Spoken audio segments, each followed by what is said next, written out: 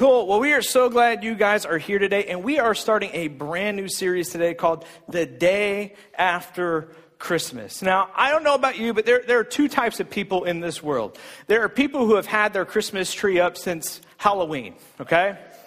And then there are people like me who just put it out this week, and it's still not finished. But then there will be other people that once Christmas is over, the day after Christmas, that tree will be put away. There are others of you, like the Allreds, who will keep their Christmas tree up till Easter, okay? So there's a lot of different debates about this. There's a lot of different people, but let me explain my rationale. I'm not a Scrooge, as my staff calls me often, okay?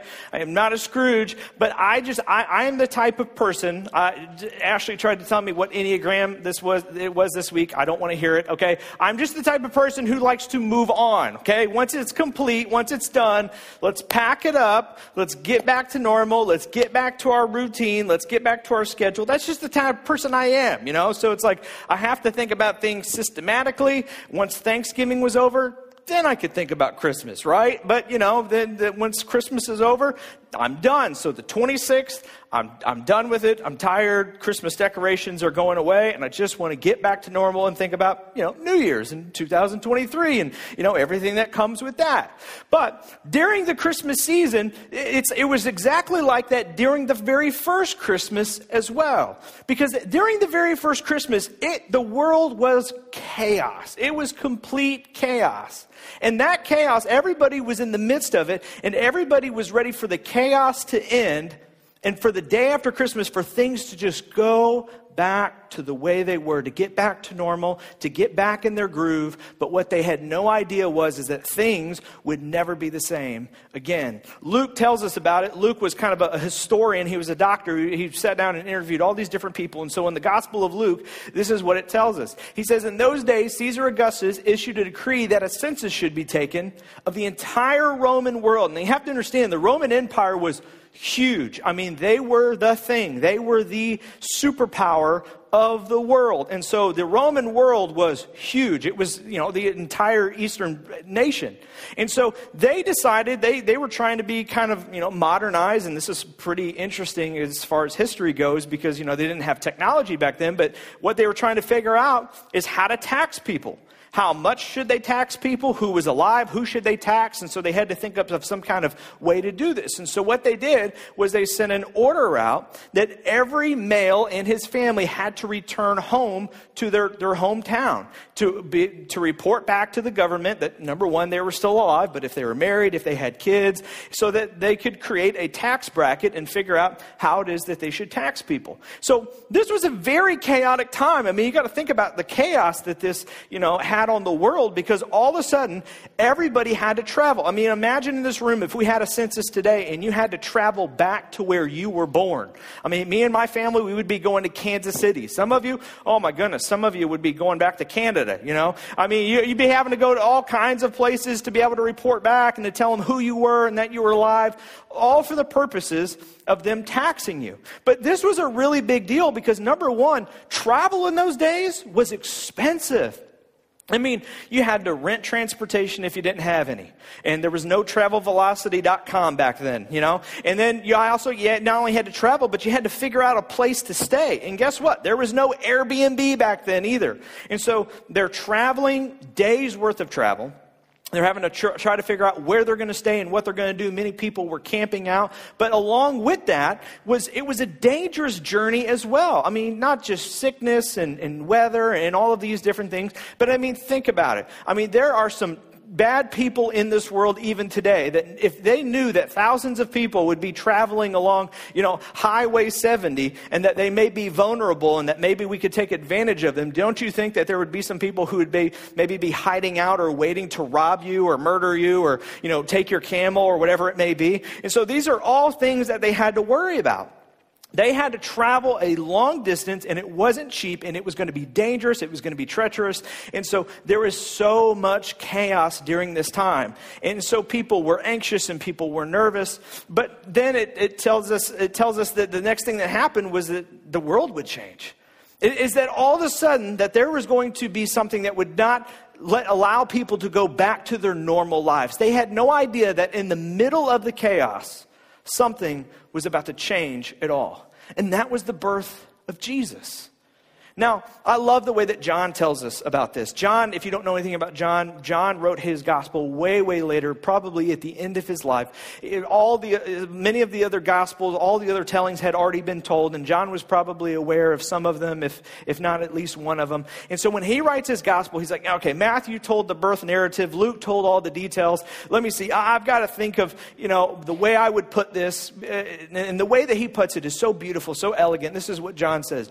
He says this, he said, the Word became flesh and made his dwelling among us. The Word, God in human form, became flesh and made his dwelling among us.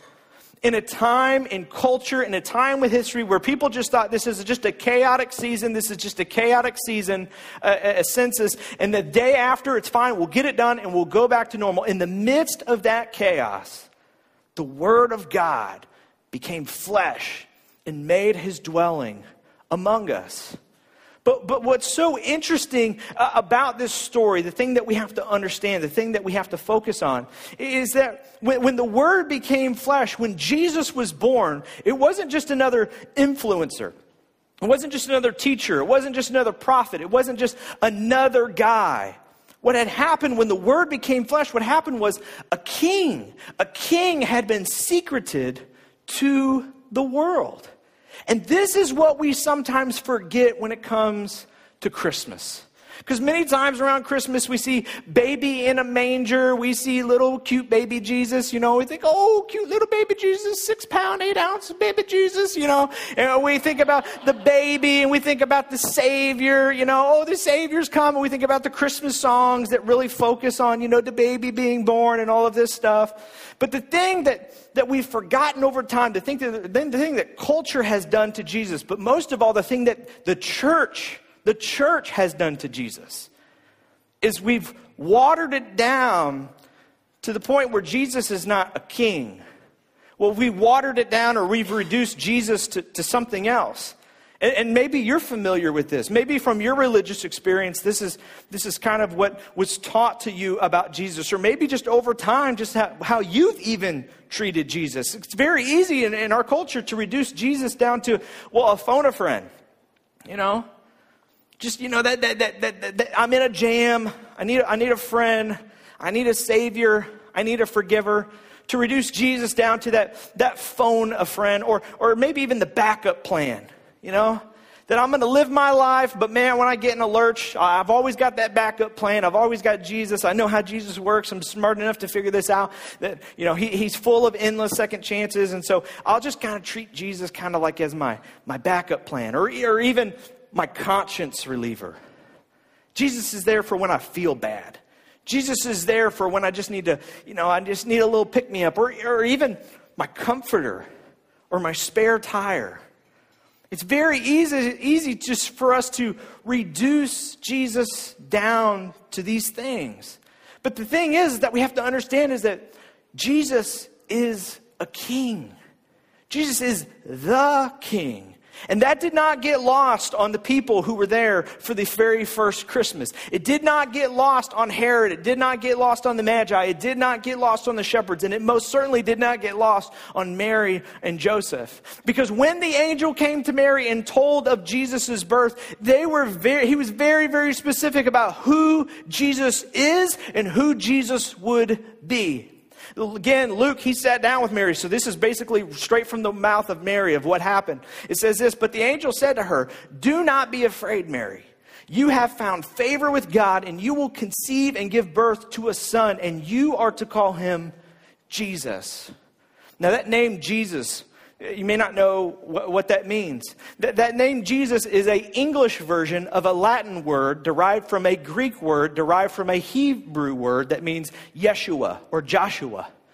And that name Joshua means warrior, king. So even in his name, when they heard that name, when the angel came and said, you will call him Yeshua, which we call Jesus today, they knew exactly what that would mean. They're like, oh, Joshua, oh, king, oh, mighty one. Oh, you mean warrior. That is what his name will mean.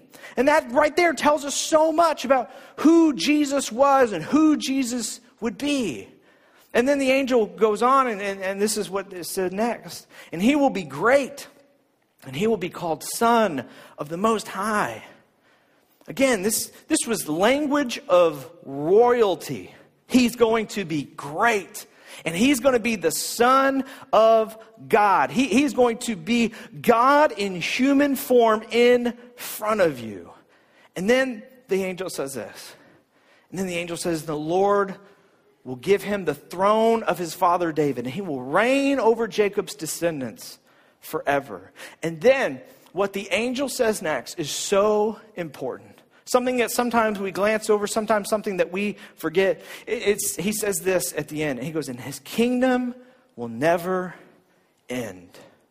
See, here's the thing. When the angel came to Mary and announced the birth of Jesus, what the angel was making very clear to Mary, he said, Mary, I want you to understand, this is not the birth of a king. This is the birth of the king. And when I say the king, I mean the final king. I mean that after this, he will take his throne and he will reign forever.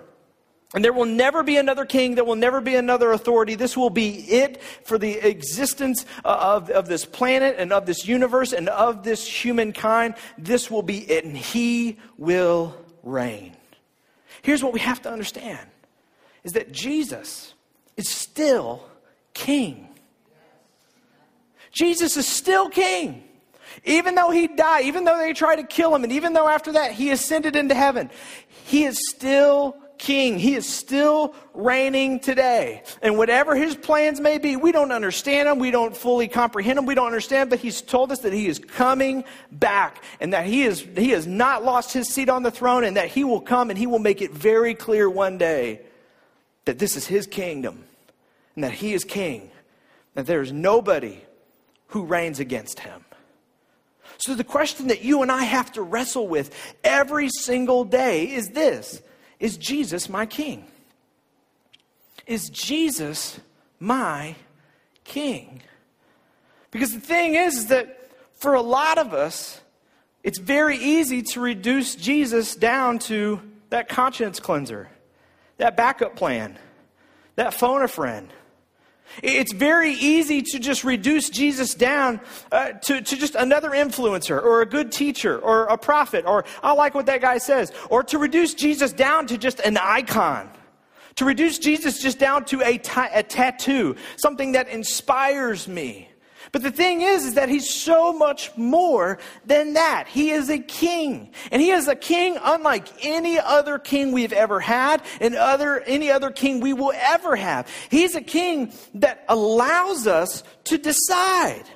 This is amazing. Nobody's ever done this before. Nobody's ever tried this. This is what's so unique and interesting and different about Jesus, is that Jesus is the type of king that doesn't come and flex his authority on us and make us bend the knee before him. No, that's what other kings have done. That's what other authorities have done. That's what other dictators have done. But instead, he is the king that allows us to decide. He is the king that came in human form. And then when it was time for something to be done for us, he decided to pay our debt.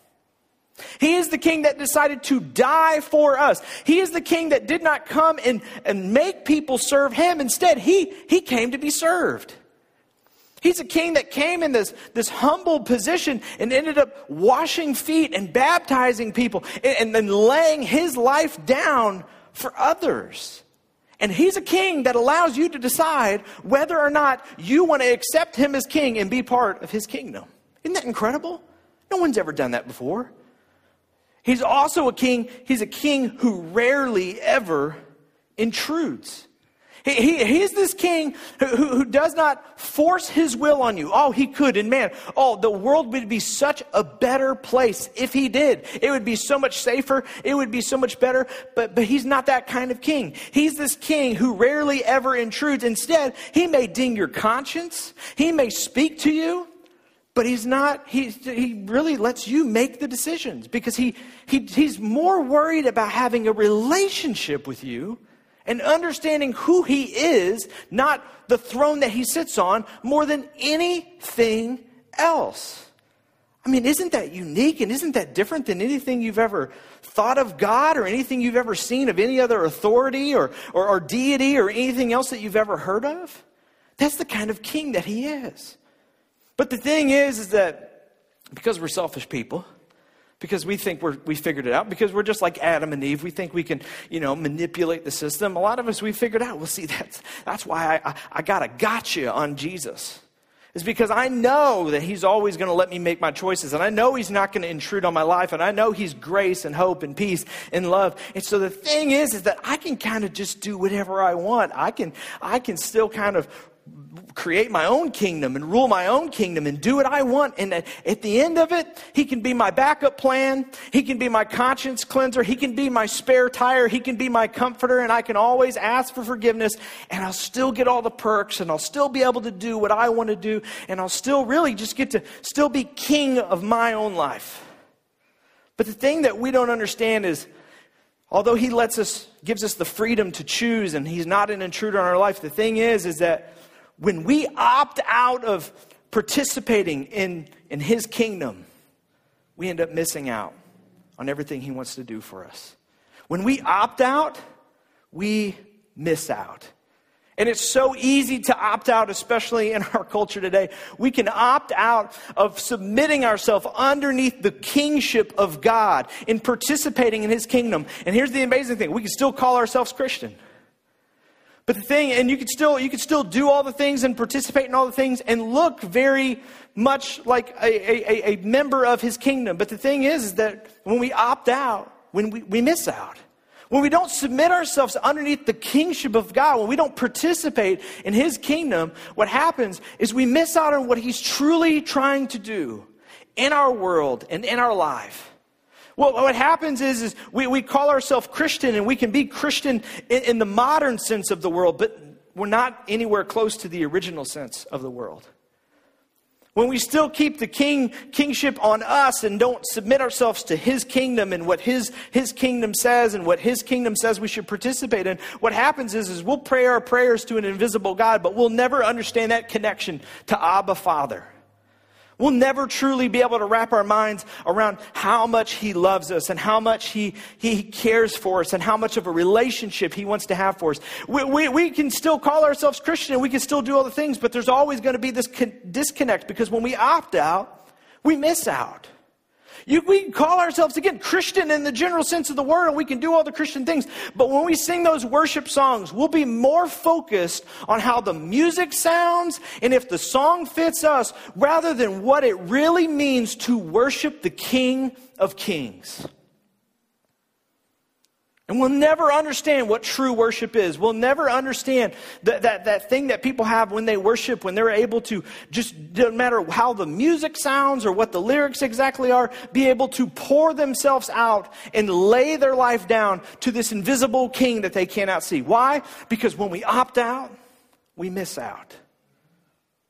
To get the real deal, to truly understand why in the world these people go to church and serve and lay their lives down and sacrifice their life financially, sacrifice their time. Why in the world people do that? You have to submit yourself to the kingship of God.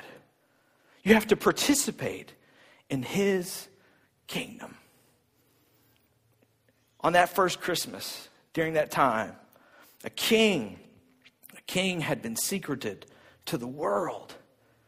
And it probably would have been kept a secret. It probably would have continued to be a secret for another 30 years had not there been some very confused magi who came looking for Jesus.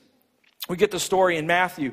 Matthew tells us exactly what happened. It says, after Jesus was born in Bethlehem in Judea during the time of King Herod. Now, Herod, who is Herod? You maybe heard his nickname, Herod the Great. He was a very good king. He was a very popular king. He was a cruel king because he protected the legacy of his kingdom so well.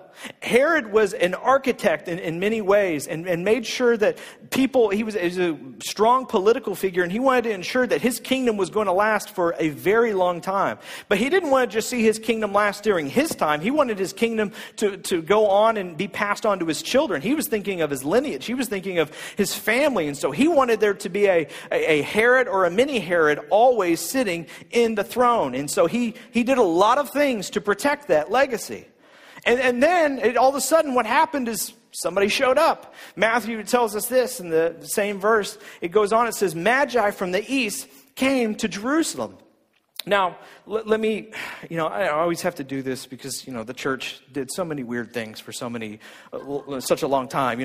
We always sing about all three kings, and we think about these little three kings who came looking for Jesus, and they're following a little star that looks like these lights up here, you know what I mean? And they were just going around with their frankincense, incense, and, myrrh and all that stuff. And that's, even some of you guys, you've got little nativities, right? It's got little three kings and everything like that. But here's the thing. It doesn't say that in the Bible anywhere. Something that, Grandma taught us and, we just continued to buy into and did. But it doesn't say there were 3 of them. There could have been 30 of them for all that we know. And guess what? They weren't kings. They were magi. Who were magi? Well, magi, they came from the east. They probably came from Assyria or Persia. But magi were these scientists, really. What they did was they studied the planet and they studied the stars, and then they would compare it to ancient texts. And they would try to find a correlation between what was happening in the planet and what was happening in ancient texts. Not just the Hebrew text, but many different texts. And so all of a sudden, when Jesus was born in Bethlehem, mind you, something in the universe changed. This is incredible. This is cool. When you look at people who study the stars and the planet and think they're whack, I don't think so at all. Because this is exactly what the Magi did. And when Jesus was born, something in the universe changed. The stars, the creation literally moved. And they were able to take that and they said, okay, wait, isn't there something about this in the Hebrew text, in this Jewish text? And so they look back at the Old Testament and they look at the prophecies of Jesus and they made this connection. And they said, oh my goodness, I think that these prophecies have come true and that the Jewish king that has been prophesied about has been born. So do you know what they did? They made this connection that a Jewish king had been born. So what did they do? They didn't go to Bethlehem. If they were following a star led by God, it would have led them to Bethlehem. But instead, where did they go? Jerusalem. Why? Because that's where the king resided. And they were looking for a king. So all of a sudden, they show up in Jerusalem and they come into town and they go, we're looking for this king. We're looking for your king. And what do they find? Nothing. Nobody's talking about it. There's no celebration. There's no baby. And so the text, it tells us this. Matthew says, and they went around and they started asking people, hey, where's the one born king of the Jews? We saw his star when it rose and we have come to worship him. They showed up in the wrong place. And they go to the Capitol and they said, we saw something in the sky. We saw the stars do this and the universe changed and we connected it to your text. And hey, where's your king at? And the people are going, what are you talking about? Herod's our king. No. There's a new king. There's a Jewish king. The Jewish king that had been prophesied about. Where is he? And they said they had no clue what they were talking about. And so there was enough commotion, which is why I believe there are probably more than 3 magi. There was enough of a commotion that it got back to the capital. So word gets back to Herod, and at this point, everybody's very confused, and everybody is very disturbed. In Matthew, he tells us what happens next. It says, when King Herod heard of this, he was disturbed, and all of Jerusalem with him. This disturbed Herod. Now, think about this for a minute. Why would Herod be disturbed? Why would Herod be disturbed? I mean, if Jesus was just an influencer, well, influencers, they come and go. If Jesus was just another prophet or just another teacher, again, prophets come, prophets go. Teachers, they don't change anything. I mean, people like them or they dislike them, whatever it may be. But Herod was concerned for some reason. And the reason that Herod was concerned is because he knew when he heard that the prophecy may have been fulfilled, that it was much more than just a savior. It was much more than just a teacher. It was much more than just an influencer that had been born. Matthew, he goes on and he says this is what happened. When he when he had called together all the people's chief priests and teachers of the law, he asked them where. So Herod, he wants to know where this Jesus is, and he calls everyone together. And they don't even know that his name is Jesus yet. They don't know anything. They just know that this prophecy has supposedly been fulfilled. So he calls together all the smartest people he can find, and he pulls them together in a room. And then he asks them a question. And this question, it is so important. It is so important because it hints at who Jesus is. And even Herod admits something about Jesus to the world. And this is what he says. He asks them where the Messiah was to be born. He doesn't say, tell me where the teacher is. Tell me where the influencer is. Tell me where the prophet is. He says, where is the Messiah, which in Hebrew means this, means anointed one. In the Greek that it was recorded in, what Herod said is he said, tell me where the Christos is. Tell me where is the Christ. That Greek word Christos is where we get that word Christ. See, many of you, and it's okay. If you thought this or if you said this once, it's all right. But many of you have probably told somebody, Jesus Christ, first name Jesus, last name Christ, right? No, I'm sorry. You screwed that one up really bad, okay? Christ is not his last name. Actually, Christ is not a part of his name at all. Do you know what the word Christ is? It is a title. It is a title. When Herod says, tell me where the Messiah is, he's not saying a name because they don't know his name. He's saying, will you tell me where is the anointed one? Where is the Christ? Where is the final king at?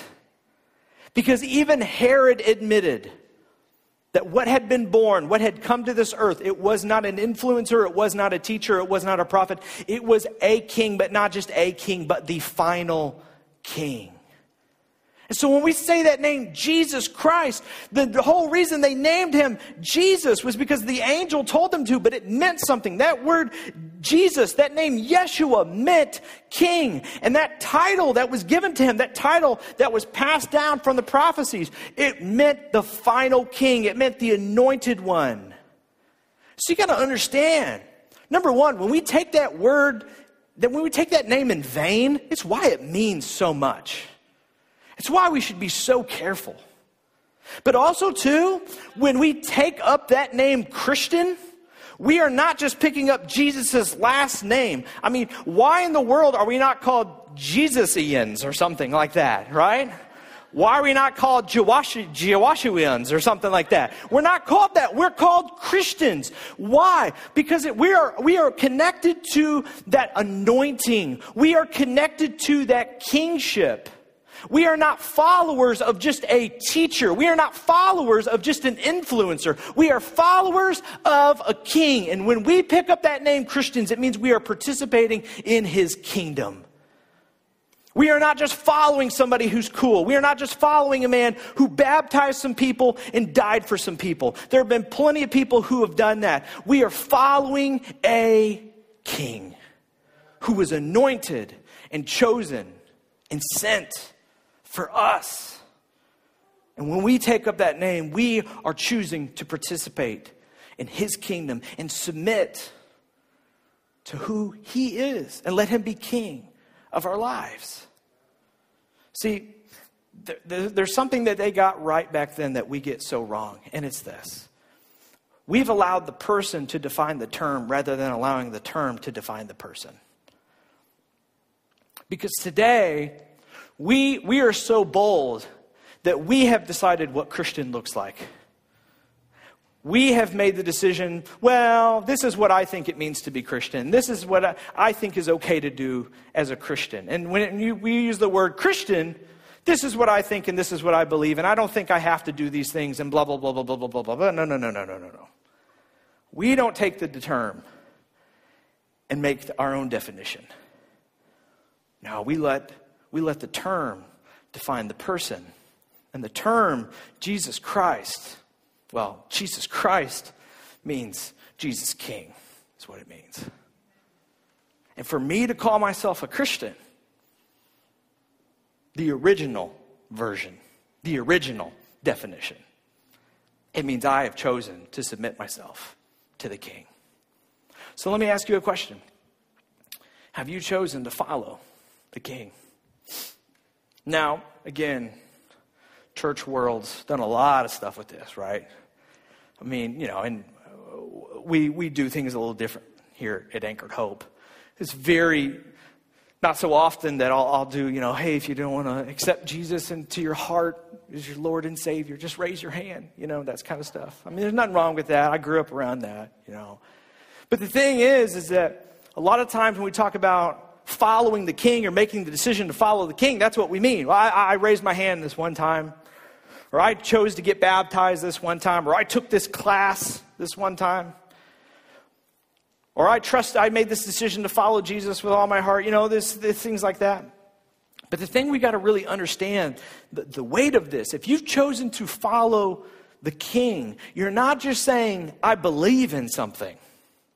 It means I've chosen to follow something. I've not just chosen to believe something is true. I've chosen to submit myself. I've chosen to participate in the kingdom of God. I'm claiming myself as a resident of this kingdom, and He's my King. And here's the thing, we get this confused a lot and don't understand how to really break this down, but I think I've come up with a question this week, staring at the lava lamp long enough, to figure out a question that may help you understand if you have really chosen to follow the King. And the question is this: have you laid down something that you want to pick up? What have you laid down that you want to pick up? Now, here's what I mean by that. There has not been an authority anywhere in existence that we have agreed upon 100%. Yeah? Right? There's not been anybody. You've liked some very powerful people. There have been some good presidents. There have been some good authorities. There have been some good leaders. There have been some good kings. But there's been nobody that you've been like 100% everything they say, I am fully on board with. That doesn't exist, right? Because we're human. And there's some things we go, I love like 90% of what he says. But there's some stuff he says that I'm like, I'm not really on board. Like how you guys treat me, right? So anyway, but you know what I'm saying? So here's the thing. Jesus, as good of a king as he is, said some things that were pretty ridiculous. There was one guy that thought he had it all figured out. He was like the best church attender in the world. And he came to Jesus and he was like, Jesus, I've done it all. I have followed the Old Testament down to a T. I've done it all. You tell me what else I could do. And Jesus goes, go sell all your possessions. Go sell everything. And guess what the guy did? He put his head down, he was sad, and he walked away because he couldn't do it. Peter walked up to Jesus one time. He's like, Jesus, how many times do I need to forgive people? Like a few? And Jesus goes, oh my goodness. No. A lot more than that. I'm talking about endless forgiveness. That's my brand of forgiveness. And what did Peter do? He got sad. Come on. There are some things that Jesus said that were just nuts, like love your enemy. Somebody slaps you, turn the other cheek. All of this stuff. There's got to be some things that Jesus said that you're like, I don't like that. Well, let me ask you something. In your decision to be a Christian, in your decision to submit to the King and say that you are a citizen and a participant in his kingdom, what have you laid down that you want to pick up? Because to truly follow a king, to truly make somebody an authority over your life, there has to be something that you've laid down, not because you agree with it, not because you're okay with it, but because you just do it because it's what the King asked you to do. So what's that thing in your life that you've laid down that you want to pick up? I'll give you mine, okay? About to be 2023 here pretty soon. Crystal will print out giving statements, for everybody in the church who's participated in a giving plan and given to the church for tax purposes and stuff. And so, I'll get that giving statement here in about a month, and I will look at the number, the amount of money I have given to this church, and I'll be fully honest and transparent with you. I go, crap. That's a lot of money. And inside I'm like, geez, man, Like, does anybody else like work at a job where they just take part of their paycheck and give it back to the company and go, here, I think you guys could use some of this. Go ahead and hand it back over, Because, I mean, we give about 10 to 15% of our income to the church. And so I'll look at that number at the end of the year and I'll go, okay, so that's how I could get to Disney. All right, okay, I'm looking at that money and I'm going, that's a new car, okay? I mean, I could buy a new car a year. This is how our friends are getting to do all this fun stuff and we can't afford it because, Kate, we're giving our, my wife, she writes the checks and so I'll go to Kate and I'm like, hey, are you good with math? Like, are you sure that this is accurate? Are you adding some zeros to this or like, what's the deal? Because maybe we need to like back it off just a little bit, you know what I mean? Look, I don't like to give. I don't like to be generous. I don't. I think as a pastor, maybe for some reason, I'm trying to find a Bible verse where I could be like exempt from it or something,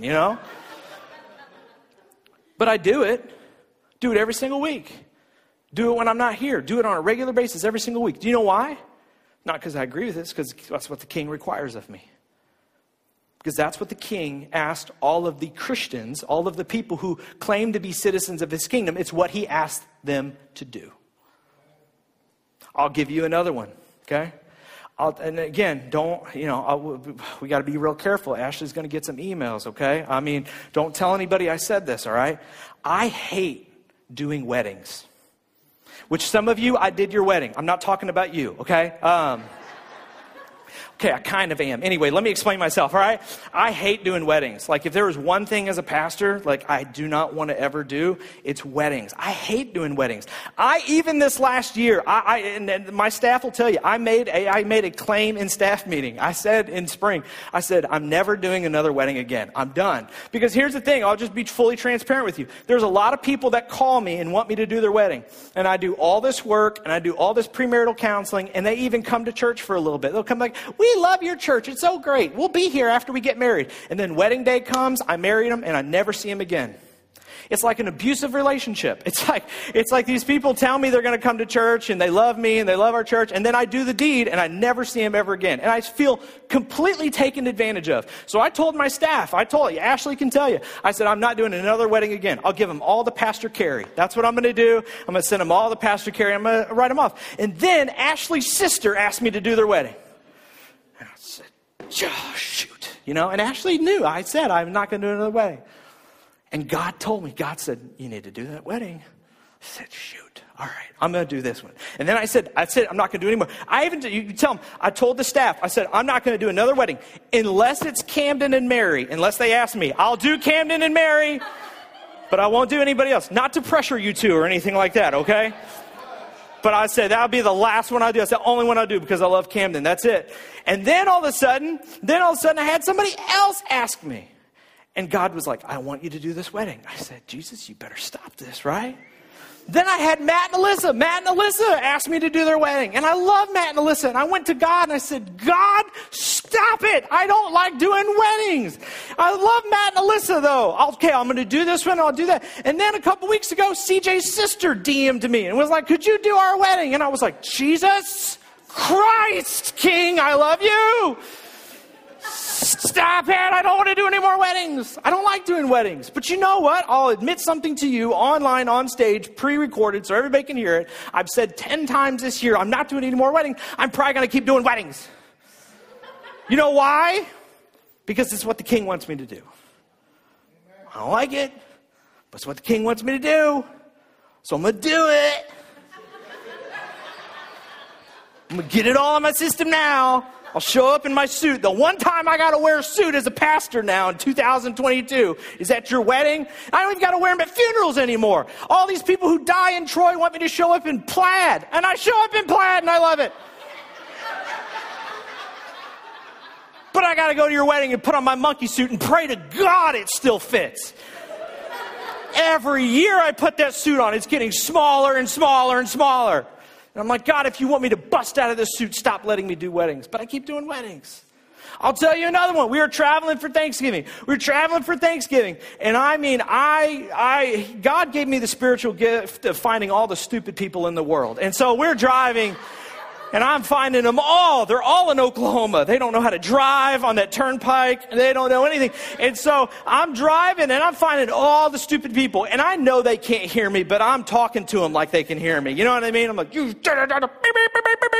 know, I'm trying to do Morse code to let them know you are an idiot, you know? And then all of a sudden we're driving in Oklahoma and my 8-year-old daughter jumps out of her seat, literally unclicks her seatbelt, pulls her head through the seats and goes, hey, Pastor Man, why don't you love people the way Jesus loved you?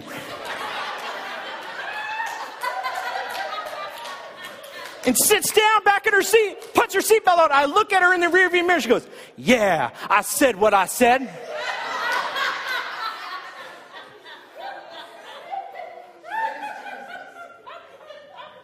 So I'm driving. Stop listening to Dad preach. So I shut my mouth, drove peaceful. And I looked at Kate, like, do something about your daughter. And Kate looked at me and goes, you know, she's right. I was like, shut.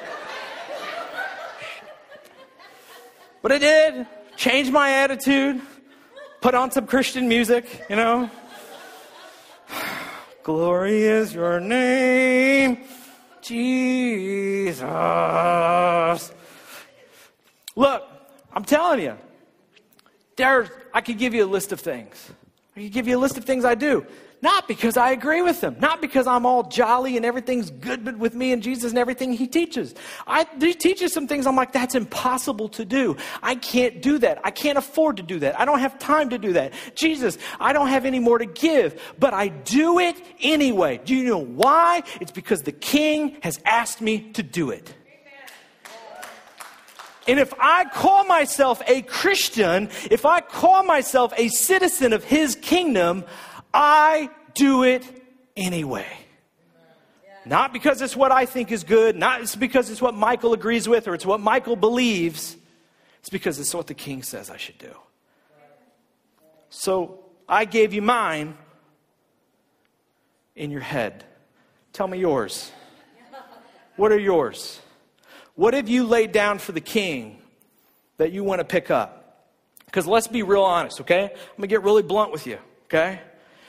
How many of us of Christians, or how many Christians do you know, have followed the King to the point where it's just everything that they agree with, everything that's comfortable with them, everything that they align with, and then they got to that point of that one thing, and they went, not giving that up, not laying that down. I know you want me to be generous and give, Lord. I'll give in a different way. I'll give my time. That's about equal to my generosity, right? I'll do this, Lord. I'll do this. I'll lay this down. But when it comes to this thing, I don't want to lay that down, God. Because I don't believe that. There's some things that doesn't work for me. That doesn't work with my sexuality. That doesn't work with my marriage. That doesn't work with how I like to spend my time. And there's a lot of people who do that, and there's a lot of people who are worse than me. So I think I'm good. I think I'm good. I think I'm good right to here. And here's the thing, and I'm fully transparent with you, fully honest with you, so that when you go meet God, God can play this recording back to you and say, he told you what you needed to hear, you just ignored it. There will be one day where we go and we meet the King of Kings, and we will think that we are walking into the gates of his kingdom, and Jesus will go, back up, hold on. I don't know you. What do you mean you don't know me? I went to church every Sunday. I was on that serve schedule once every 3 weeks. I helped out with Affordable Christmas Shop. What do you mean you don't know me? I don't know you. Your Facebook profile says Christian, and you did a good job tweeting some verses and putting them in your Instagram stories. Really appreciate that. Love your tattoo. I don't know you. What do you mean you don't know me? Because we came to this point where you only believed in me or followed me to the point where we got to that thing that you didn't agree with. And then that was the point where you left my throne and you put yours on and you sat at your throne. You say, I'm in charge of my life. I do me. I'm the king of this kingdom. And you reduced me down to a conscience cleaner, a backup plan, a phone the friend, and you only needed me when something was going down. But the minute you got what you wanted, you were out. And I didn't hear from you again. And you didn't make me your king. You made me your influencer. You made me something you believed in. Me and Santa were like neck and neck. And that's not who I am. I'm a king. And I wanted to be your king.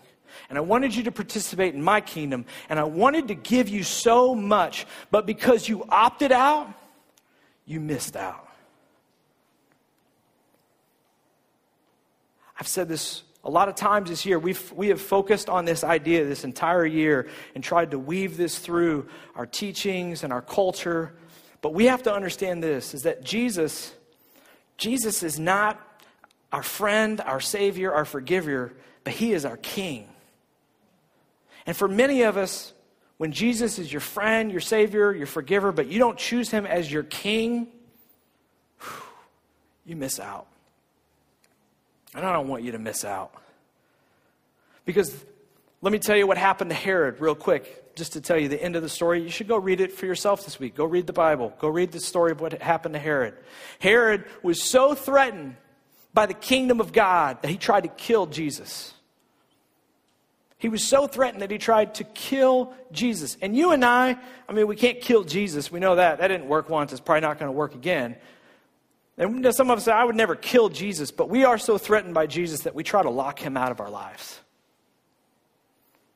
And that's what Herod tried to do. And do you know what happened to Herod next? Nobody knows. You know why? Because this was not Herod's story. This was Jesus' story. Because Herod, as much as he did, was never important enough to write a historical document about. He was just a footnote in the story of the king. So for you, what do you want this Christmas season? This can be just another day. This can just be another Christmas. And the day after Christmas, you could go back to your normally scheduled program, your normal lives, and do what you do. And no one will know the wiser, and you'll be a good person in most people's eyes. But there will be a day where you come face to face with the King. But let me tell you something. For those of you who wrestle with this, for those of you who are on the fence, for every person who has chosen to submit themselves to the King, for every person who has chosen to participate in the kingdom of God, it has made their life better and made them better at life. I could get up here and tell you so many things about ministry that frustrate me. So many things about ministry that wear me out, that just deplete me.